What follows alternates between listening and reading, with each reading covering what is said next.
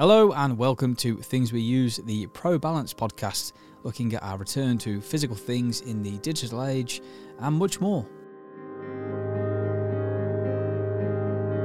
In this week's episode, we're going to be taking a look at privacy. Is there a desire for it still? And if so, is it even achievable? Whether we're recognizing them or not, we're engaging in small privacy behaviors every single day. So that could be the lowering of your voice during intimate conversations, or leaving a group of people to take a personal call, or even tilting a computer screen so it's protected from other eyes. But basically, to answer the first question straight away, we do care about privacy.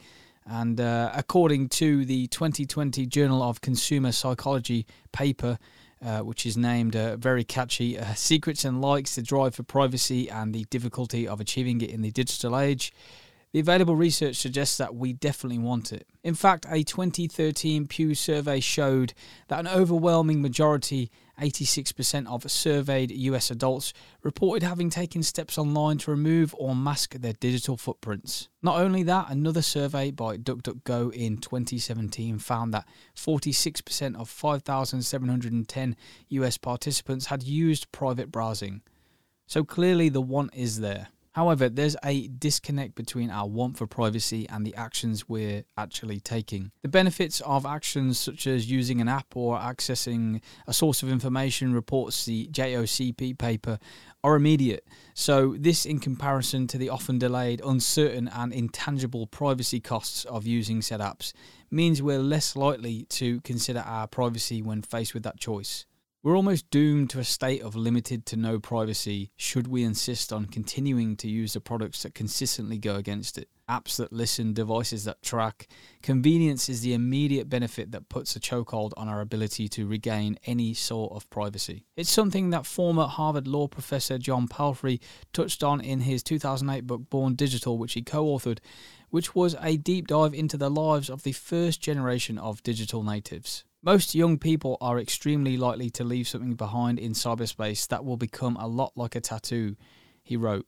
Something connected to them that they cannot get rid of later in life, even if they want to. Now, the book argues that very few young people are thinking ahead to gauge the consequences of the data that they are leaving behind. And John states that digital natives in particular are not in a position to make good choices about what their digital dossiers or identities will look like years from now. Instead, the young, he says, are focused on living their lives, and their lives have a significant online component. I'd say that in 2008 or the years prior when this book was likely being penned, it probably did seem that it was a young set for a scary future of little to no privacy. But as things have progressed, I think that's an argument that no longer applies to just the young. Everyone has, willingly in most cases, built an online version of themselves that's etched into history. It won't go away, and like Palfrey suggests, many of us, if not all of us, have done this without considering the long-term consequences. So with this, it's easy to understand how some have come to question the authenticity of our calls for privacy in the digital age. How much do we really care if we're continuing to use the very things that stripped us of our privacy in the first place?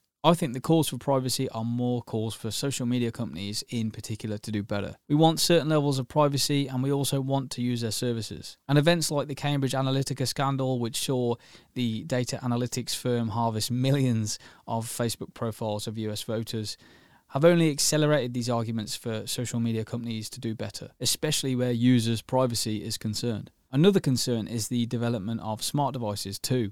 Combined with our use of privacy-invading apps, it looks to morph into something of a pipe dream that we should be able to keep certain elements of our lives separate. Now, there has actually been large-scale efforts since to regulate privacy, with the introduction of GDPR in Europe and the California Consumer Privacy Act in the US. But despite these having been put in place, some argue that the jury is still out on the effectiveness of them. In fact, recent studies suggest that despite GDPR, consumer tracking remains present. And smart devices are only set to evolve this lack of privacy in the workplace and in the home. For example, as we further our way into 2022, the ever-popular Ring will look to debut the Always Home Cam, a $250 drone designed to patrol your house. The drone cam will learn a flight path around your home and be triggered manually or by other Ring alarm products, reports CNET. There's also the case of smart talking devices we bring into our homes too.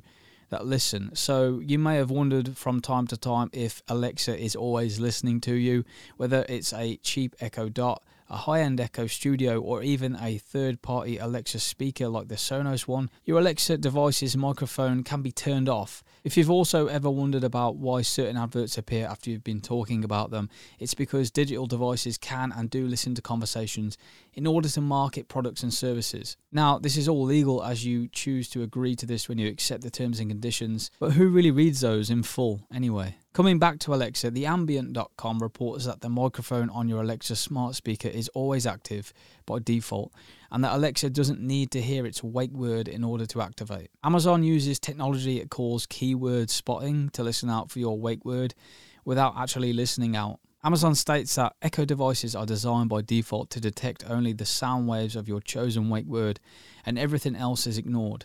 All other audio passes through the device until the wake word is caught and set to Amazon's secure cloud, where they say your request is reanalyzed to verify the wake word was spoken. Amazon also says that no audio is stored or sent to the servers unless the smart speaker detects the wake word. But, and there is a but, Alexa interactions are monitored by Amazon employees in order to help Alexa understand the correct interpretation of a request. So on that one I'll say make your own minds up, but for me it's pretty scary. With all this being said, I believe if privacy is possible in some form at all, in addition to demanding better from tech companies, achieving it stems from regaining a connection to the offline world. In efforts to regain some sense of privacy, many of us are going offline, flocking to time spent in the tangible world rather than refreshing social feeds or uploading images to Instagram. Now, I'm not talking about abandoning all tech and moving to a cabin in the woods.